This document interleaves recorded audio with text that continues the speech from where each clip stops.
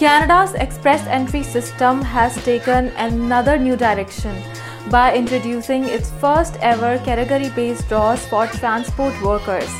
Stay tuned as we will discuss how it will benefit newcomers. Hello and welcome to My Consultant, where we give you latest updates about Canada immigration. We are starting today's episode with the demolition of a crossing at Roxham Road, which was used by 100,000 migrants, followed by latest all-program express entry draw, and Canada announcing its first ever category-based draws for newcomers with transport experience. Next, I will disclose new minimum wage rates of Canada's 6 provinces, and Tashina will discuss how a rift between India and Canada led to the suspension of visa services for Canadians.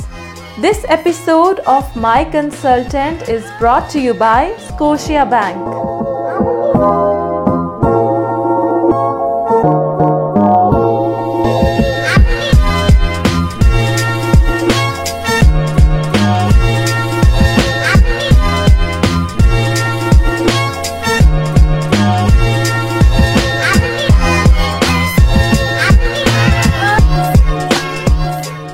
RCMP building came down earlier this week at Wrexham Road, the unofficial border crossing between Canada and the US. The unofficial closing was shut down in late March after the US and Canada closed a long-standing loophole in the 2004 Safe Third Country Agreement. A RCMP sergeant told reporters the temporary structure was designed to last only a few years and was no longer needed since the flow of asylum seekers crossing the border has slowed down dramatically in the recent months. The RCMP will no longer maintain a 24/7 presence at the road, but will continue to patrol the border with their counterparts from the U.S. Customs and Border Protection. The RCMP sergeant acknowledged the change inevitably means more asylum seekers will find new ways to cross, like crossing through wooded areas, and risk the potential of catching hypothermia as the seasons begin to change.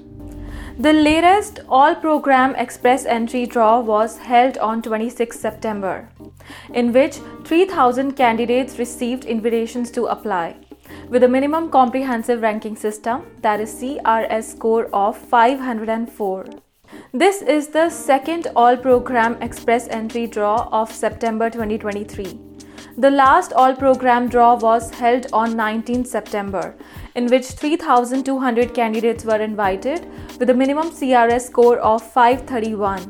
This year until now, IRCC has conducted total 16 all-program express entry draws. Following a month-long pause, the IRCC, Immigration, Refugees and Citizenship Canada, has confirmed the express entry draws has resumed. The last express entry draw before the pause took place on August 15th of this year. Mark Miller, the Minister of the IRCC, announced invitations to the express entry will focus on transport occupations. The IRCC is focusing on transport occupations due to the urgent labor shortage in this sector. This new category-based selection includes commercial truck drivers, aircraft assembly workers, pilots, and more. On September 20th, the IRCC invited 1,000 candidates in transport occupations to apply for permanent residence. The minimum CRS score required to receive an invitation was 435. Starting October 1st, 6 provinces in Canada are increasing their minimum wage. Ontario, Manitoba, Saskatchewan, Nova Scotia, Newfoundland and Labrador, and Prince Edward Island will raise their regional minimum wage rates starting next month. Ontario's new minimum wage rate will be $16.55 per hour. Manitoba's new minimum wage rate will be $15.30 per hour. Nova Scotia will increase the minimum wage to $15 per hour. Previously, its minimum wage was increased to $14.50 an hour on April 1, 2023 from $13.60 per hour. Saskatchewan will be increasing the minimum wage in province by $1 from $13 to $14 per hour.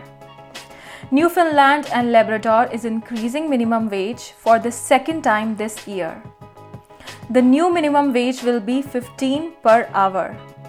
Previously, on April 1, 2023, province raised the minimum wage to $14.50 per hour from $13.70 per hour. Minimum wage in Prince Edward Island will increase by 50 cents from $14.50 to $15 per hour. Alberta is the only province left in Canada to increase their minimum wage rates. In fact, Alberta has not increased their minimum wage rates since 2018. British Columbia has the highest minimum wage rate in Canada at $16.75 per hour, effective June 1, 2023, and is expected to further increase by June 1, 2024. The minimum wage is the lowest wage rate set by Canadian provinces. Below this wage rate, businesses cannot hire any employee legally. These minimum wage rates apply to all employers, regardless of their age or a number of hours they have worked for. Paying less than the minimum wage rate is forbidden in Canada. Increasing regional minimum wage rates will help a significant number of recent Canadian newcomers, as it will increase their earning potential and help them establish comfortable lives in their new home. Uncertainty has rained down on Canadians hoping to travel to India in the near future, following the recent suspension of Indian visa services. India's visa processing centers in Canada suspended services amid the rift between the two countries. This came after Justin Trudeau, Prime Minister of Canada, suggested that India may have had involvement in the killing of a Canadian Sikh leader. This suspension means Canadian nationals will not be able to apply for a visa or have them processed until the government of India resumes visa services. Canadian citizens or permanent residents will not be able to receive a new visa to travel to India until further notice. The retaliation from India does not affect those with a present valid visa or those with an Indian passport. You are able to travel to India as normal. India's Ministry of External Affairs confirmed the decision to stop all category visas does include e-visas for Canadian citizens. At this time, if you are a Canadian citizen in India and you need an extension on your visa, you will not be able to receive one. But if you already have a valid visa, you are allowed to stay in India or travel back and forth. Indian nationals with a valid visa are allowed to travel to Canada. Canada has not suspended their visa services in India. That's all for this week's episode of My Consultant.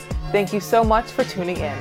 Please be sure to click the bell icon to subscribe to get notified for our latest episodes and posts. For more information on the topics covered in this week's episode, please visit us at MyConsultant.ca, where you can contact an authorized immigration and citizenship consultant. I'm Tashina Thompson. I am Tina Batra, and we'll see you next week.